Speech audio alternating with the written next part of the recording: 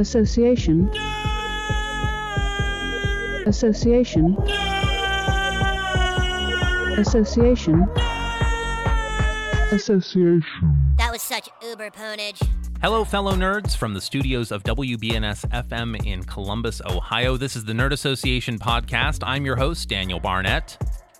And yes, this is normally where my co-host Mark Finch would introduce himself, but we are doing things a little differently today. As we've talked about on this podcast before, there are certain properties which are my bread and butter, about which he knows very little. And when I pitched the episode that we're going to be talking about shortly, he said, why don't you bring in some folks that know more about this than I do? So without further ado, two folks that know more about this property than Mark Finch are Adam Locke. Mego Vanen. Very good. There's a hint. Oh, no. And Jonah Smith. Oh, no. Hello. Hello.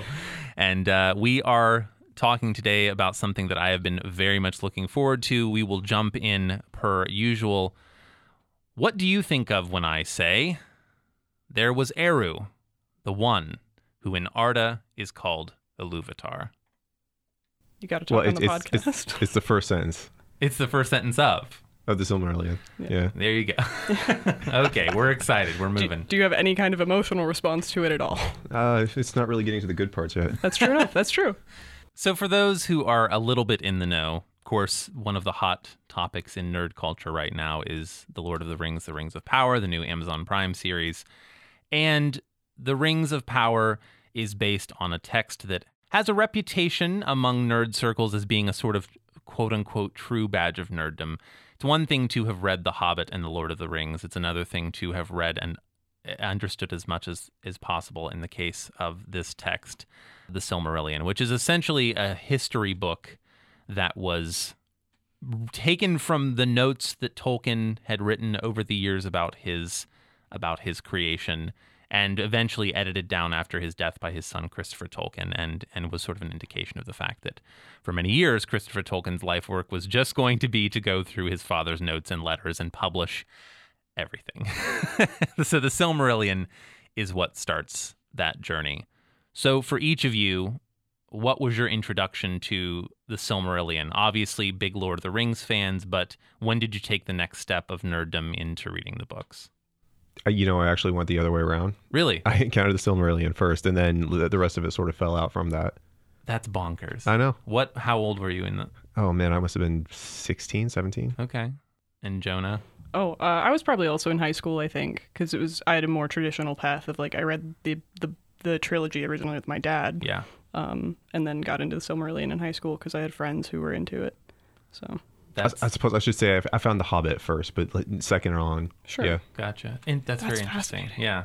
I read The Hobbit early, as one usually does, as a preteen, and then The Lord of the Rings as a teenager. And the Silmarillion was one of those jokes in quiz team in high school that was like, if it's about Tolkien and it doesn't ring any bells, the answer is probably the Silmarillion. But I didn't read it, I think, until college, until I finally decided I was going to break into it. I also don't remember any Silmarillion questions in Quiz Bowl, so there you go. I don't remember what the questions were, but again, if it was about Tolkien and it didn't immediately talk about Frodo Baggins or Bilbo Baggins or something, it was usually, that's from the Silmarillion. Yeah.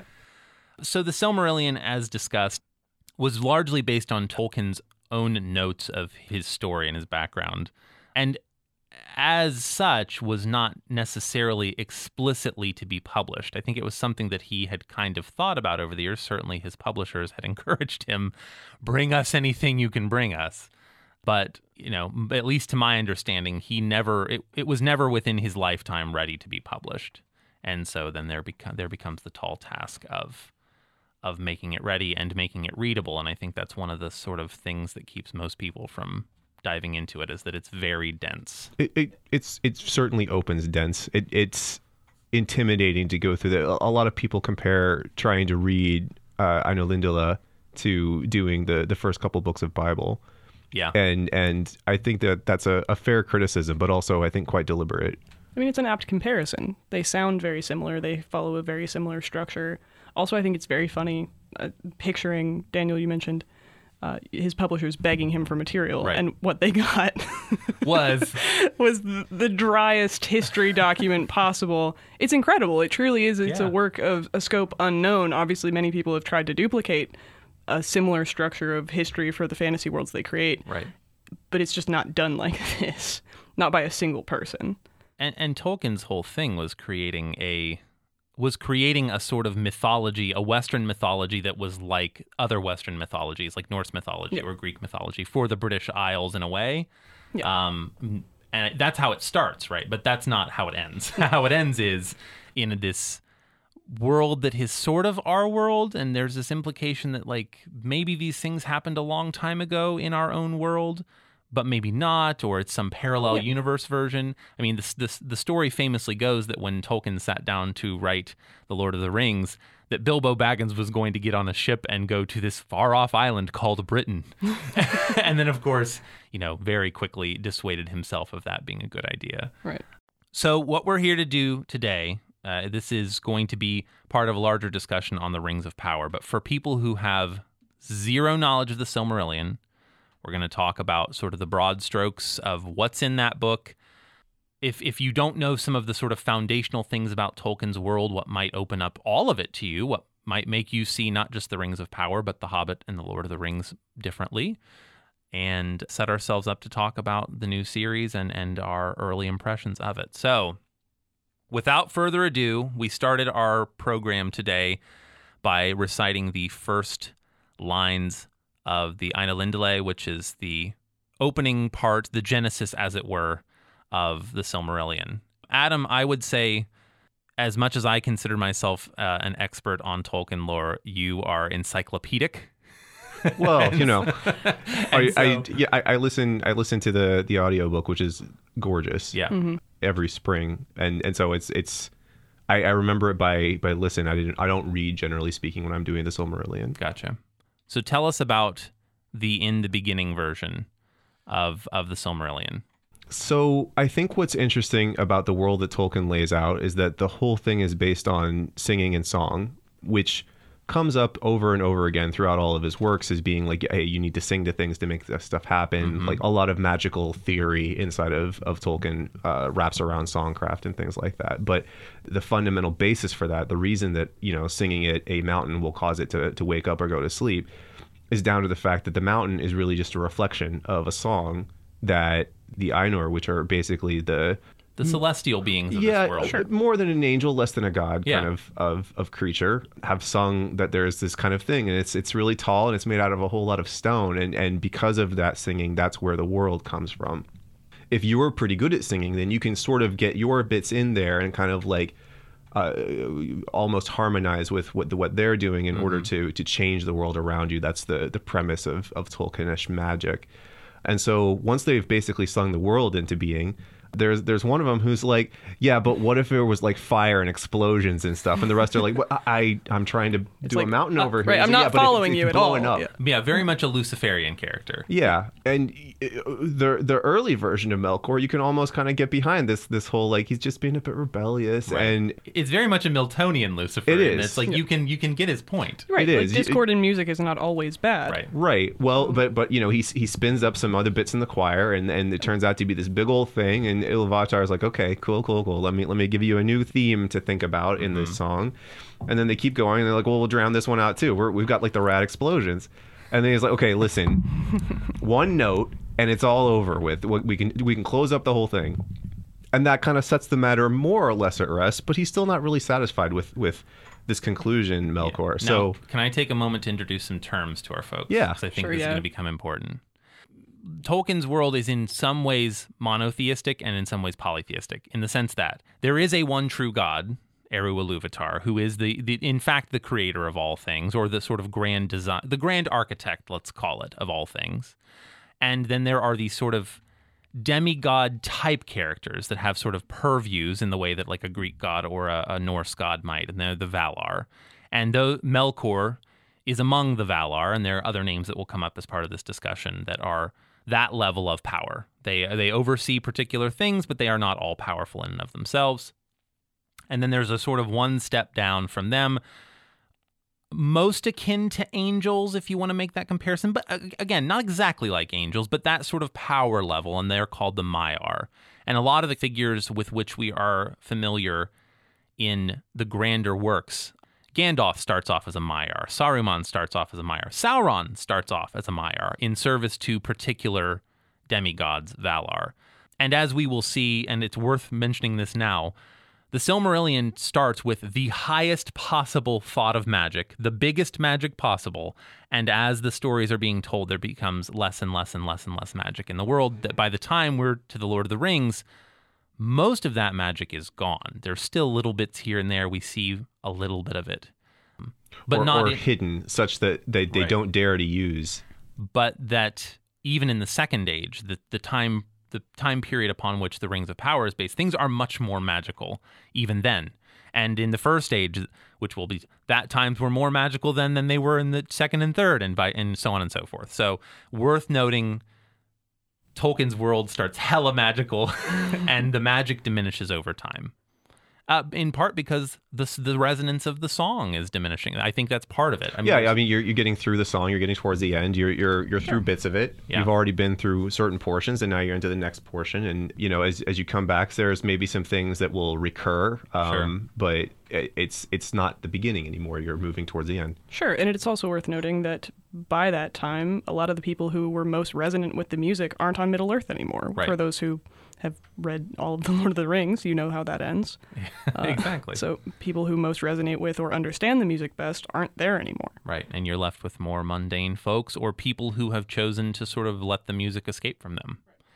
Okay, let's get back to Melkor, because obviously he's a big, important character, and sort of where this discord is sown, the one true god, Eru, sort of stamps it out and says, enough of this nonsense. We're gonna make the world, and you need to stop being contrarian. And by the way, for all your contrary nonsense, you're going to find that actually I planned around that anyway. right. Yeah, I would say, again, worth noting for those who have not read the Silmarillion is that Iluvatar planned and wrote the entirety of the music. Right, that he always knew Yeah. it was going to be there.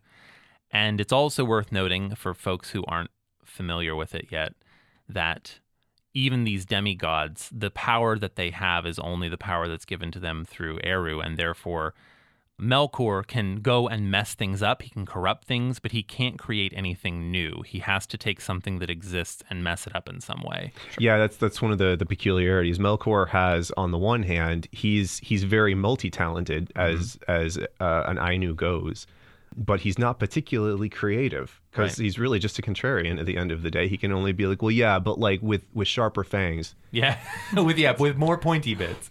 Oh, you like elves? Well, here's some orcs. They're pointy. Yeah, they're meaner and they're stronger and they're Yeah. fast. Oh, So you there. like Ents? Well, here's a troll. Like, Yeah. you know.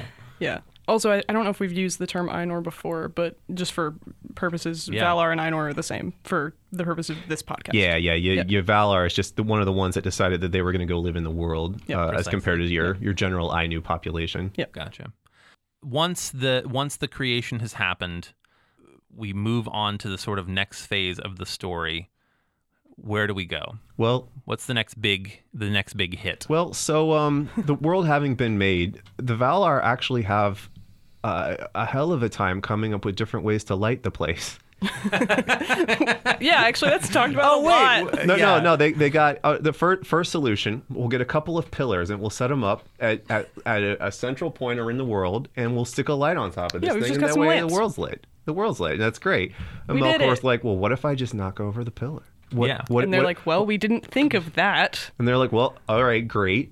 Well, I like y'all can't see this, but Adam did just make the gesture of a cat swatting a glass off of a countertop, Yeah. which is very Yeah. Which is also very much what Melkor is doing at this point in time, is He's just just sort of being like, a "Nyeh." nuisance. Right. yeah. He's just being a nuisance. He's not truly it- causing a lot of problems yet. Right, like right the damage at this point is so cosmic. Like they wanted to have nice, orderly, perfect mountains, round, very pretty seas, Yep. galaxies that were laid out in nice, perfect circle shapes, all that stuff. And Melkor managed to mess up every last portion of it, and that's why the world comes in unusual shapes. Is the importance of what, like Iluvatar said, maybe you thought you were messing things up, but really doesn't it look a little bit more beautiful with a little bit of imperfection going on? Right.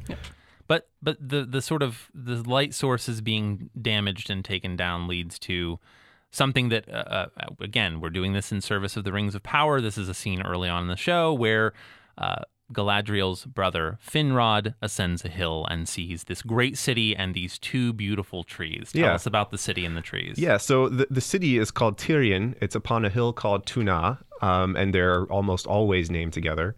And it stands in the light of the two trees, the tree Telperion and also Laurelin. Laurelin being the golden one, Telperion the silver.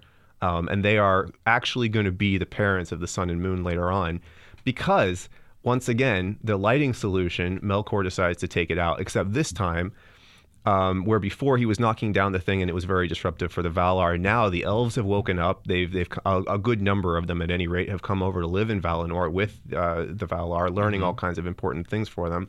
Several thousand years have passed of a fairly advanced elven society at this point. So we're already with these beautiful white ships and these great big tall towers, and they've even figured out how to do swords, and they've even made, using this wonderful light, these astonishing jewels, the Silmarils. After which the Silmarillion is named. Yes. It's also worth mentioning that the elves are sort of this special project of Eru, the first children of Eru, in fact, and that there is some measure of jealousy with Melkor, that one, they're getting so much attention, and two, he can't make any of his own. Right, and we're back in the Milton territory, aren't we? Precisely. Right, exactly. And so elves are to Melkor a great affront, which is why he basically spends the rest of his time screwing with them. Yeah. Whereas the other Valar are just sort of fascinated and curious, and they've known that the children are coming for quite a while, and they've just been really excited about it, which is even funnier because eventually they're found just by the elves all wake up and someone stumbles upon them. Yeah, they're just there in the world. The huntsman. Yeah, exactly. Yeah, Orome finds him while he's out hunting. And you have to imagine that Tulkas had to see, because he's a wrestler, Tulkas, the wrestling god. Who is he's the wrestler guy. The wrestling guy. He's the Macho Man Randy Savage. He's also like the dread weapon that they used to put Melkor down very conclusively after the whole knock down the pillar thing, which begs the question, why don't they just keep using it? Well, again, back then there weren't any living things wandering around to be wrecked. Well, now with Melkor's destruction of the trees, we can't just lose Tulkas on the world. It's going to go sideways. So Tulkas is ready to put anything with a pulse and a chokehold. Just so. And laugh while he's doing it. He's having a great time. Yeah. And so everyone else would not, but he's having a great time. The Valar sit down and they're like, okay, we got to think carefully about how to do this. And because they're Valar, they can have telepathic discussions with one another. This can go on for centuries before they come up with a good plan.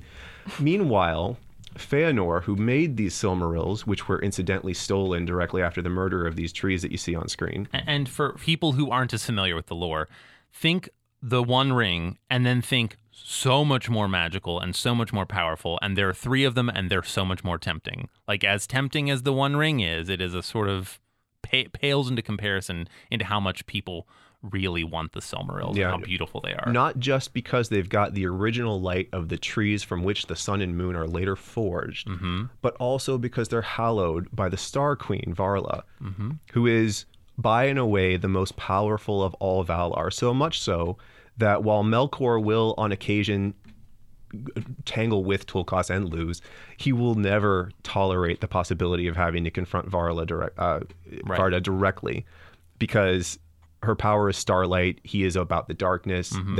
That's not great for him. And starlight is the most precious of light to the elves, especially. And ultimately, because that star is a Silmaril, the star Earendil is weaponized Varda, is what you're looking at there. Well, so he's stolen their jewels. He's murdered their trees. He's wandered off. And so these elves decide, well, you know what? We're going to go deal with this. And also, while he's stealing the jewels, he murders Feanor's dad. So Feanor, who is famously one of the most skilled, athletic, powerful, he's named many times to be basically first of all elves in terms of his capacities, has decided that he's going to go and wreck this guy because he's the first of all elves. Who can stand up to him? Right. He doesn't understand exactly what he's up against yet, because the Valar have always been really quite gentle with the elves. He didn't realize the capacity. And Melkor's whole thing is tricking people. Oh, and yeah. Not letting them know what his power or plan is. That's kind of his thing, is deception. So he gathers up his 7 sons and they all swear a terrible oath to go and get these jewels back, and they don't care if you've got the jewel and you keep it from them. Doesn't matter if you're a man or an elf or a Valar, anything, they will kill you if you do not surrender it to them. Right. This does not go over well with the Valar.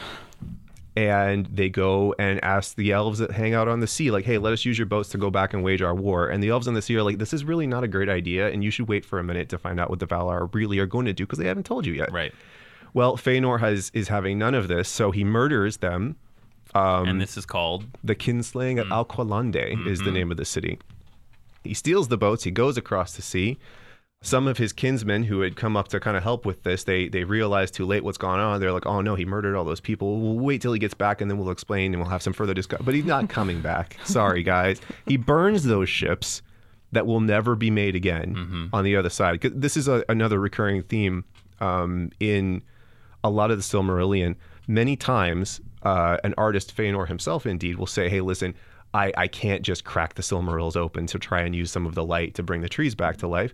I only made it once. You really just can't understand what you're asking of me. And in the same case, Yavanna, the tree goddess who made the trees, explains, hey, listen, I also, like, this was my one shot. Like, anyone who's engaged in the endeavor of art and creation is going to tell you that sometimes you can out of you to do these big masterpiece right level and this was my thing. This was the thing that I made that was my life's work, so to speak, with people who don't die. And it would be as though the Louvre burned down, somebody jumped in a time machine, went back and let's never mind the thought to just get another copy, and then just says, hey, I'm so sorry, Leonardo.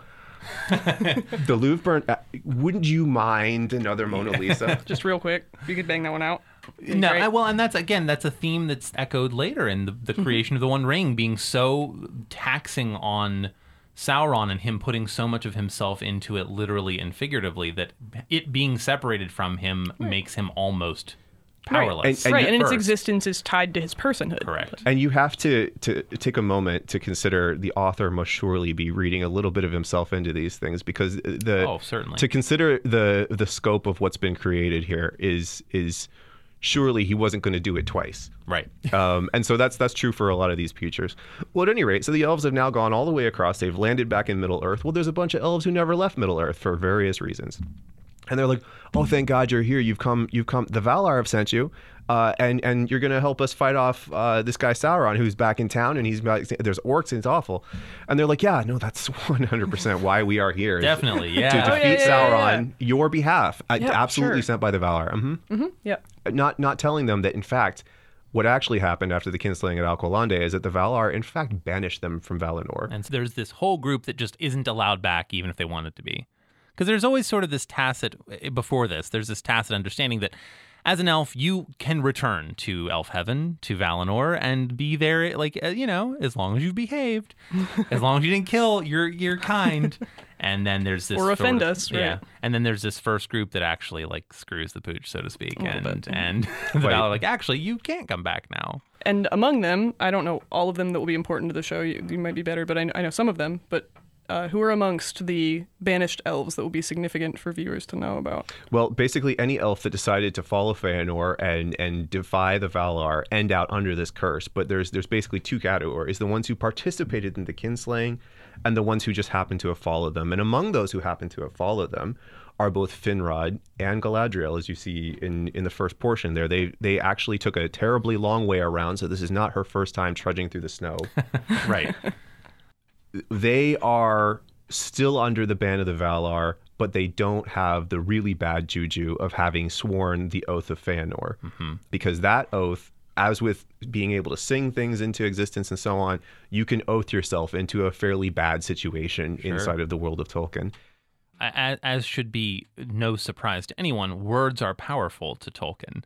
A person who is a linguist and creates languages and finds great importance in them, that the words do have meaning. And who's a famous Beowulf fan, Yeah, absolutely. And so I think this is a good setup for the fact that one other point that will be relevant to the Rings of Power, which by the time of the Lord of the Rings, especially in the Jackson portrayals, elves are always sort of just like tired. They're exhausted, aren't they? And just kind of like wise and grand and quiet. And the elves of the first and second age in particular are not those elves. Painting with a broad brush, much more wily and vicious, passionate, and stubborn and racist. Also, as we see in the show, like elves are very much for elves, and their history is rife with stories of them doing these things for their honor and for revenge and for, etc. So the ones you see in the end who are wise and thoughtful and deliberate, those are just the ones who didn't get killed. And who have the trauma dumped on them over, tens of thousands of years to be like, actually, maybe killing a bunch of people for some sort of silly feud isn't the answer. or even if you look on the Hobbit films, like it takes an enormous amount out of Galadriel to confront Sauron finally. Mm-hmm. And you have to contemplate, we're getting ready to, I see her whole struggle trying to like just get to that point. Right. Yeah. Then it finally comes. At that point, she's become a really quite powerful sorceress, although I think it could strongly be argued that she would have received that training probably during her time under Melian, a Maya who was living in Middle-earth at the time when the elves came back over. But it's exhausting, absolutely exhausting. So much so that she's going to spend basically the rest of her time in Middle-earth hanging out in Lothlorien, thank you. Mm-hmm. So I don't know that we need to be too exhaustive about every single sort of big conflict, but we're just worth noting. Okay. Yeah. Melkor was imprisoned for a while. Some other stuff is going on with the elves. They're killing one another. There's these conflicts. Sauron is running amok. And then there's this reappearance of Melkor, because he essentially says to the other Valar after, what's the length of his imprisonment? 10,000 years? It's a well lengthy time. They don't do a lot of measuring of time in Valinor. Sure. And that's one of the unfortunate things they say about it in particular. In Tel Aviv is quite long, but in memory very short. Yeah. Because you don't pay attention when things are great. Right. But basically, Melkor's like, guys, I'm not going to do it again. Let me out. Hey, I'll be good, I promise. And they're like, well, if he promises. Yeah, because ultimately the Valar are too good. They can't contemplate the level of deceit that they are observing. Right. They're assuming that Melkor is like them, and he is not. And instead, Melkor comes back with a vengeance and goes to Middle-earth when it is much larger. Well, it's not Middle-earth at that time, but there's a reason. Beleriand is the portion of the world that the sort of next phase of the story takes place in. The reason Middle-earth is called Middle-earth is because originally it was in the middle of things and not on the coast. We'll get to why it ends up having an expansive coast in a moment. But so the wars of Beleriand go on, and at this point, men show up on the scene, like humans show up on the scene, and the elves and the men team up because Melkor, now given the name Morgoth, becomes particularly bad. He steals. He has these. Well, the Silmarils are back at this point. He's already got the Silmarils. He's got the Silmarils. Yeah. And they decide we're going to fight him. And this, obviously, we could go into enormous amounts of detail here. There are a series of great battles. There are several really rad scenes. There are many nerds who would yell at me if we didn't give a small tip of the hat to Fingolf and Viggo Morgoth. It's really the closest that Tolkien's writing ever comes to being almost Howardian in its action sequences. But yeah, there are many bloodsheds. It goes on for many, many years.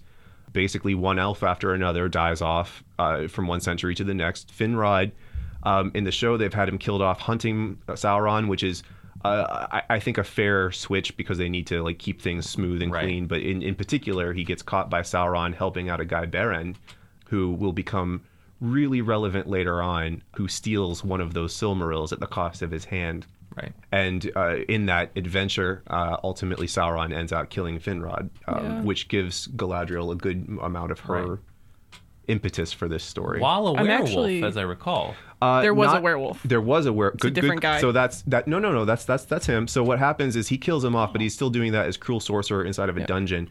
It's when Luthien shows up because she's come with Huan, the Hound of Valinor, who specifically works for Auruman, and has also got this weird situation where he can only talk 3 times and then he dies. So he's a dog that can talk, but it kills him. Because Tolkien. Because it's only for delivery of important doom. Well, anyway, he talks each time to either Beren or Luthien. He's their dog, basically. After abandoning one of the jerk sons of Feanor. Good boy. He is, and he's such a good boy that when Sauron transforms himself into a werewolf, Huon just pastes him quite handily. Oh. He tries switching into a vampire after that so he can fly away, and he nearly gets knocked out of that as well. Correct me if I'm wrong. They Sauron. never describe what Huon looks like. I've always envisioned him as an Irish wolfhound. He's a hound. Makes the most sense. Yeah. He ultimately goes down against Morgoth's dog, Draugluin. He only goes down in that case, I would argue, because Draugluin is being burned from the inside by a Silmaril, which is like juicing him up and making him all kinds of crazy and wild. Sure. But no, yeah, he's not given any particular breed or anything. He is a hound of Valinor, is all that's said of him. Wolfhound makes sense. Yeah, I just have always envisioned him as an Irish wolfhound because they're already almost as big as horses and are made for hunting wolves. So anyway. I am curious if they'll go more into the story, because the story of Finrod's death is really, really interesting. It is. And I think they might be building up to show us more of that actually later. Hey, listen, I've for many years I've wanted to just have like a single one-off movie, Beren and Luthien, except it's from the perspective of Huon. I want that badly. It's also worth mentioning to our fans listening to this that we are recording this episode after seeing the first 2 episodes of The Rings of Power, so obviously there may be more information that comes out by the time you listen to this, and if you are watching The Rings of Power, you may know more than we do at this moment. They may decide to go into more of this background and more of the story. But so all of this concludes in the War of Wrath, which is, at this point, the biggest battle/war to ever happen, and metal as hell. I think there's 2 things to mention about the War of Wrath. Yeah. So basically, that Silmaril that Beren steals ends up in the hands of his grandson, if I'm not mistaken, who decides, hey, I'm going to go apologize to the Valar and ask them to come and bail us out, because Morgoth has everybody on the ropes by this point. Every kingdom of the elves has fallen, been sacked, or destroyed. Right, and the Valar are essentially good, so of course they'll say yes. Right, and they just don't know what's going on because they're over in Valinor doing their normal business. Well, of course. So this guy gets on a boat, and he's the only person who can find his way back to Valinor. Why? Because he's the only person who ever tried doing it with the Silmaril. A number of elf expeditions tried and failed prior. Mm-hmm. Well, so he gets there, he gets off, and he's like, oh man, I hope they don't kill me for being here, which is a real concern, because he is in fact mortal man. Right. And he goes up the mountain, and they're like, hey, actually, we've been waiting for you. And he's like, oh, well, okay, let me explain the situation. And they're like, okay, yeah, cool, we'll come bail you out. So they come over. But again, the problem with dragging Tulkas into a fight is that it is he is a nuclear destructive. Bomb. Yeah, he's the nuke. And that is why there is no more Balerion, because when you get Orome involved, you bring Tulkas in. Like, also Eärendil himself goes out in his ship, and in this ship he confronts this gigantic dragon, Ancalagan, that Morgoth is larger finally than loosed. a mountain range. Right, it's his final dread weapon. That he was like, okay, I need something that can at least stand up to almost a Tulkas, and that does not happen. So that is the end of Morgoth in this world. He's literally forced out of the universe. And just worth saying, because you started Eärendil, Silmaril in hand, takes essentially what becomes a spaceship. It is a flying boat, and crashes it into Ancalagon, killing him, and becomes a literal star. and the star of Eärendil is then the most worshipped star by the elves in the sky. And if you want to see it yourself, you can observe roughly in the west on most days that go down in the summertime, the planet Venus, which is also Eärendil. There you go. Okay, War of Wrath. End of the First Age. Balerion sinks into the sea. Yeah. Because Balerion sinks into the sea, this part that is known as Middle Earth is now sort of westernmost Earth of the populated portions. Obviously, Valinor is to the west, but we aren't counting it because it's like kind of special and almost heaven in West Virginia. Thank you for that. You're very welcome. So now we're into the Second Age, and the Second Age is where the Rings of Power is based, and there are many sort of big stories that are told in a portion of the Silmarillion known as the Akallabeth. And the Akallabeth translates to the downfall, Yeah. which has a lot to do with the great kingdom of Numenor. Numenor is, it's Atlantis. In many ways. Yeah. So I think what's interesting from the show is that we've got these humans that are specifically being surveilled by the elves because they are descended from the humans who worked with Morgoth. Correct. Because in the War of Wrath, actually, almost every sort of creature, with the exception of elves, was split up more or less 50-50 between Morgoth and the powers. Right. And so the ones that were loyal got taken off to this glorious land, Numenor. That was created. They specifically rose it up for them. And on the other hand, these other humans who had followed Morgoth were basically left to their own devices so that they would go down and have disease and sickness and all those kinds of things, and evidently surveilled by the elves. Right. And those are the ones that become the Haradrim and the Easterlings that we later see in The Lord of the Rings.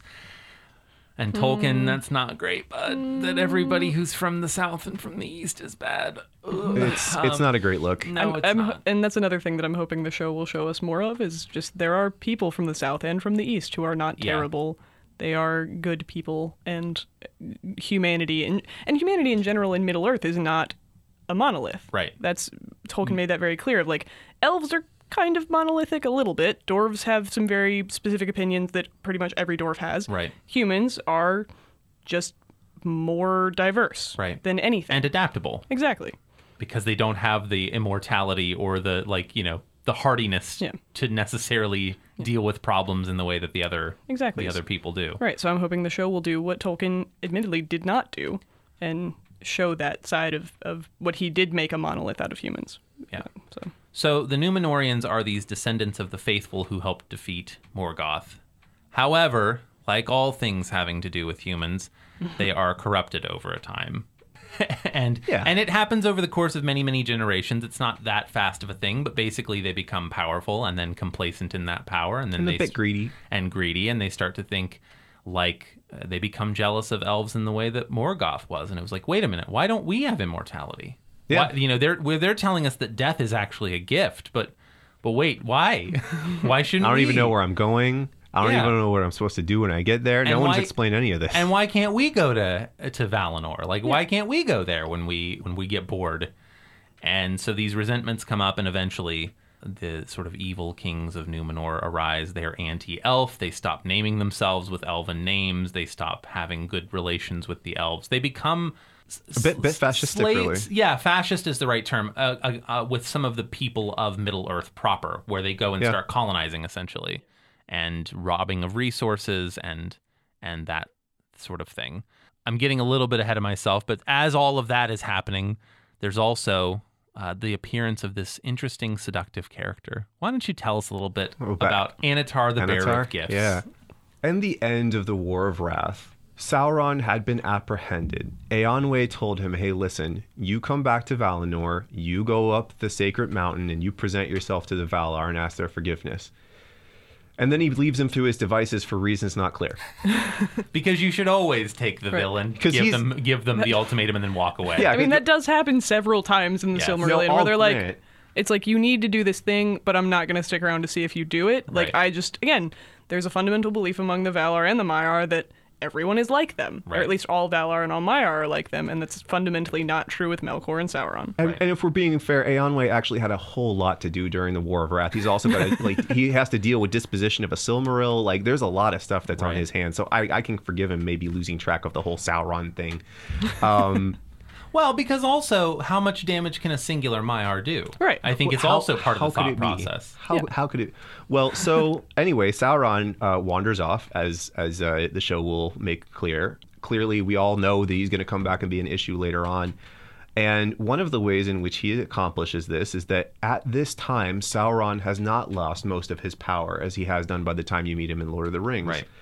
At this time, Sauron still has the same properties as any other Maiar, which is to say that Maiar treat form and shape more or less as options. Right. If you want to appear as a terrifying Dark Lord in this big, tall armor, you can do that. But perhaps today, the most useful thing for you to look like is this really smooth operator. Mm-hmm.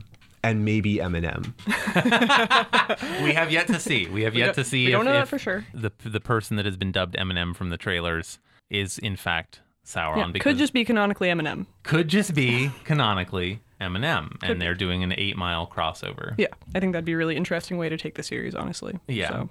Basically, so Annatar, this sort of smooth operator, because deception is best when it's not a hit over the head, but a sort of whisper in the ear, shows up and starts going around some of the great elf lords and says, hey, I have gifts for you. I have knowledge for you. If you grant me a place to be, I will share with you this powerful knowledge. And some of the wise among the elves, Elrond, Galadriel, Gil-galad, are like, Círdan are like, I don't know, buddy. I don't know about you so much. Yeah, in short, people who either were there the first time that Melkor lied to literally everybody, or else who have gotten a little wise to these things over the years. And don't know that Anatar is Sauron, but know, like, there's something about this not guy. right. I don't know if I trust it. I don't know how I feel about this guy. Nobody knows him. Like, we know everybody. We're immortal. Like, who is this guy? And I think on the smaller scale, they're setting that up really nicely in the show of, like, Galadriel is a person in pain, and she's not the only one. Right. Again, that's not textual necessarily because it's not that granular when we're talking about the Silmarillion, but it is. It's setting it up for that to be the case where they're like, "Hey, I've been burned before. Right. Not really interested in doing it again." And but it's also clear there's plenty of people in this series who would like to just put the whole situation behind them and pretend that nothing's going on. And yeah, exactly. Right. It's not even that they don't believe it couldn't happen again, but they're just tired. Yeah. They're just tired of dealing with generations and generations of evil. But then there's this elf who sort of sticks his head around the corner and goes, "Oh, wait, great on. gifts of power, you say?" Enter Celebrimbor. Celebrimbor. who again, we're going to talk more granularly about the show in a moment, is so deliciously introduced in the Rings of Power as to be like, creation requires sacrifice and wields this great hammer of Feanor, creator of the Silmarils, as though it is, as you said, it's Granddad's hammer. But still, Right. It's still, he's just sort of casual about it. Yeah, so it's Feanor's grandson, and he's also going to make some wild creations. Yeah. Just like Granddad. And because it turned out so well for Granddad. And, Sure, right. and Dad and all of his uncles. Yeah. And so Anatar seduces. We'll use the term seduce. In my head, I think that's I think fair. seduction, right? Literally. Seduction is the appropriate term. There, I think Tolkien probably didn't mean it that way, but I think most fans have headcanon that in fact Anatar and Celebrimbor were more than just creative partners. I think that's fair. So whether literally or figuratively, Anatar seduces Celebrimbor into helping him forge these great, they start with what Gandalf later refers to as essays in the craft. So sort of test rings, a little bit of invisibility here, maybe a little bit of thaumaturgy there, nothing too crazy. Those little like plus 3% lock picking rings you make when you got like enchanting 25. Yeah, exactly. When you do a little masterwork ring, it gives you a plus 3 bonus or whatever. But eventually they get to work on the real deal, the main attraction, and that is the 9 rings for mortal men and the 7 rings for dwarves. Here's where we start. And for whatever reason, Anatar, who gets so excited about those first 15 rings that he's like, well, you got this under control. I'm just going to go take a little vacation for a while.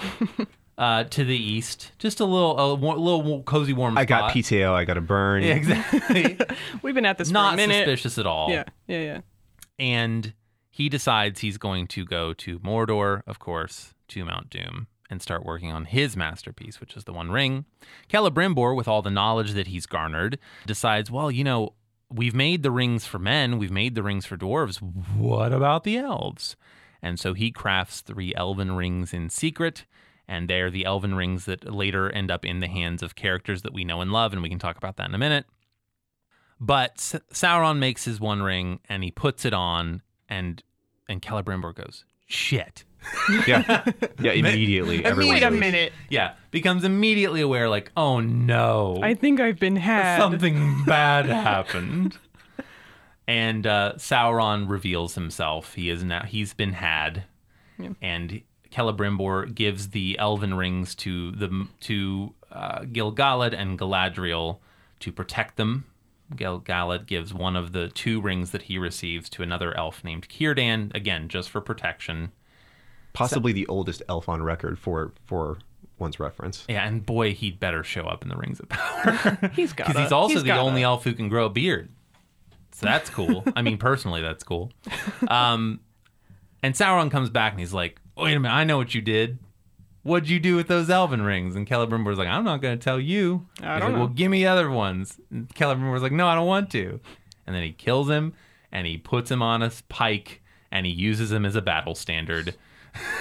So, don't get too attached to these image Oh shots yeah, of sorry. Eregion. Spoiler alert. Celebrimbor is gonna. I guess we're getting into spoilers for the show because the show is about the Celebat. But not for the video but game. if you- I'm sure a lot of your Shadow of Mordor and Shadow of War Right. players are already affiliated with a Celebrimbor. Also, if you didn't know you were coming to Nerd Association to get spoilers, sorry, bud. That's what we work in here. I'm sorry that you didn't read the book in the last 70 years. Yeah, more than time to finish the assignment. Someone told me not all that long ago I've made some reference to a detail of The Godfather, and they're like, "Oh, spoiler alert!" And I was like, "You've had 40 years to watch, 50 years to watch that movie. I care not for your spoiler alert." Or at least 15 years to watch a belabored analysis video on YouTube about Exactly. it. Sure. Anywho, and that is sort of the inciting incident for another big old war, because now there's yet another Dark Lord, and he's not as cool as the first one. He's not as spiky as the first one, but he does, he's got this powerful. He's still got the ring. orcs like the first one, though, eh? He's still got the orcs. He's got some orcs. He's got some trolls. In fact, he kind of inherited all the orcs. He's just like, oh, cool. Yeah, he's he inherited daddy's money, so Yeah. to speak, and now he's back. But this war goes a little bit differently from other ones.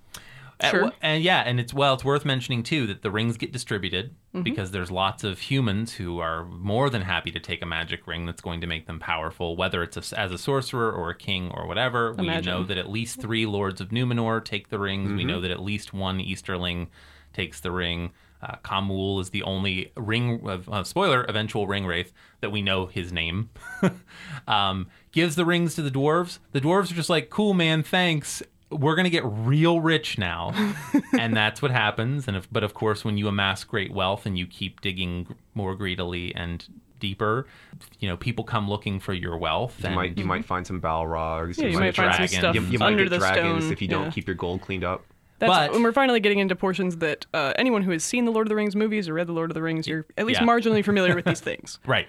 And it's only worth saying here that basically those rings don't work on the dwarves the way Sauron expects them to. They're hardier than he expects, but it still brings bad fortune to them. And yes, so a new war begins with people who are a little less pointy and a little less shiny all around.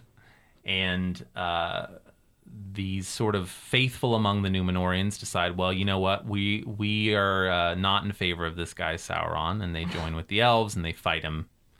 And we're now in the territory where if you are familiar with the Lord of the Rings, you know that Sauron falls in this war, the War of the Last Alliance of elves and men. Well, there's another portion that comes before this, right? Yeah, because you're a good portion of your Númenóreans are not faithful. That's true. Thank you. But they heard about this guy Sauron. Yeah, we kind of got this is almost like a tangent because we forgot to talk about the. Yeah, sorry. Yeah, well, so before that War of the Last Alliance, these guys over in Númenor, even they're not into this whole elf situation. They heard about this guy Sauron, and this particularly proud Númenórean who has decided to call himself King of Men, heard that Sauron's calling himself King of Men. And he's like, as it happens, I'm actually the king of the most powerful men. This is so embarrassing. This is so embarrassing. They wore the same dress to the party, and... Well, so he picks up his army, he goes over, he sets himself up on a hill, and he's got like his banners, and he's got like a pavilion is what it's written in, and I'm like, oh, he brought this is glamping, right? Is where we are. Like he's got like he's grapes, got the camper van, and he's where we've got like some ice stuff in here. He's explained to people that you cannot move away from water in order to win sieges, and he says, Sauron, come out here and submit to me. And to really everyone's astonishment, Sauron's like, oh, absolutely, why would I not want to submit to you, Daddy? No. Yeah. And so begins the seduction of the kings of Númenor. Right. And Sauron basically almost instantly says, I'll be good. And they're like, all right, well, we're going to make you one of the viziers. Again, Again, it's a great theme of the story that everyone just believes everyone else when they're like, I promise I'm not going to do it again. And everyone's like, let that be a lesson in your relationships, by the way. Don't trust people like that. Don't ever trust people. Don't ever trust people. That's if you take away one thing today, let it be that. Don't trust people. Sauron becomes one of the viziers, essentially. encourages Morgoth worship among the Númenóreans. And they do it. And they build this great, they build this great temple to Morgoth. And they're like, start actually, that worshiping sounds him. great. And they start burning people. Yeah, and they stop using the Elvish language and they start persecuting people who are in favor of that sort of thing. And then they're like... And very critically, they stop paying any kind of homage to Iluvatar, which they used to do because they had a big old mountain for it. And then they decide, the Valar said that we can only sail so far to the west and that we can't sail to Valinor. But that's where they're keeping all the immortality and we want some. So we're going to declare war on God. And they get in their ships and they sail west and they decide we're gonna do war on the gods. And so that king gets off his ships. He goes and plants himself in front of these great holy mountains. He sees all the Kalakiria, the way of light. There's all the elven hosts and all these kinds of things. But the elven hosts aren't doing anything. No one's attacking them. No. Because in fact, Iluvatar himself reaches down, cracks open the sea, sinks Númenor, collapses the mountains on top of those kings, and there's a vague reference at this point that they're going to stay under those mountains until the final battle at the end. It's very time, it's almost very Hillman betrayer kind of situation. It may be a prototype for that story later on. And also that's the end of Númenor. And by the way, say it now. By the way, this flat world, now it's round. Yeah, we did not mention that, in fact, the Earth had been flat. Arda had been flat up until this point, and now it is round. But if you're an elf, and you've been, if you're an elf and you're tired, really, but you've been pretty good, you're all right, fine. We'll give you a freebie. Then you can still sail, quote, the straight path to Valinor, which they give you an image of what that kind of looks like in the series now, and. I think that they've chosen perfectly good. It looks like you're coming to some sort of Fey crossing situation. Yeah, it looks nice. Where a portion that should slope off and go into the rest of the sea instead just goes straight over to Valinor. And it's sort of like a spaceship. Yeah. Because Valinor kind of just, it doesn't exist on the material plane exactly in the same way, but... Yeah, let's be clear that when the world is made round, Valinor is not on it anymore. Right, it just sort of, it stays in place and the world curves away from it, essentially. And it's just wild that Elf Heaven is just a space. Like, you get on a spaceship, essentially, and go to Elf Heaven. Well, it's said that there are places in Valinor where you can look out to see the great encircling night. Yeah. Which is wild because, like, again, when it was flat, there would be an edge to it at some point, Correct. which is where you find the Halls of the Dead and all those kinds of things. Yeah. So Sauron is on Númenor when it sinks. And he goes down with the ship, but he's Sauron and he's wily. Yep. And he loses his ability to change form as a sort of sacrifice to keep himself alive, but his spirit endures. And he goes back to Mordor. And then, yes, apologies. Then the War of the Last Alliance. Yeah, but at this point, of course, he's got his ring back and all that kind of thing. He's ready to go to his war, but he's lost the ability to trick people. He can no longer assume the fair form of Anatar. That's the end of Sauron, the trickery. Now he's just down to being a Dark Lord. Now he's really just right back where his boss started. Right. Stuck behind. Let's just hit things. Right. Just hiding out in his castle, stuck behind an army of orcs. And he should have known this was a losing strategy from the outset. So he goes to war with the last alliance of elves and men. Characters that are famous in that battle, Gil-galad is there. Elendil, the king of the righteous Númenóreans, his son Isildur is there. His sons, both of them are there? Is Anarion there too? Isildur and Anarion, I don't remember what Anarion's disposition... he had to be there. Probably. Anyway. Elrond is probably there. I mean, we see him in the movie, he's there, but he's almost certainly there. And they decide, it's many, many years of war. In the movies, they make it seem like it's this one big final battle, but it's this great long war. But eventually, Sauron's just like... I guess I have to do it myself. Everything myself. And incompetence. And just waltzes onto the battlefield, starts wrecking shop until the two great kings of elves and men die in conflict with him, but also bring him down. And then Isildur famously cuts the ring from Sauron's and then finger. Utterly fumbles the opportunity to destroy it. Isildur! Yeah. No.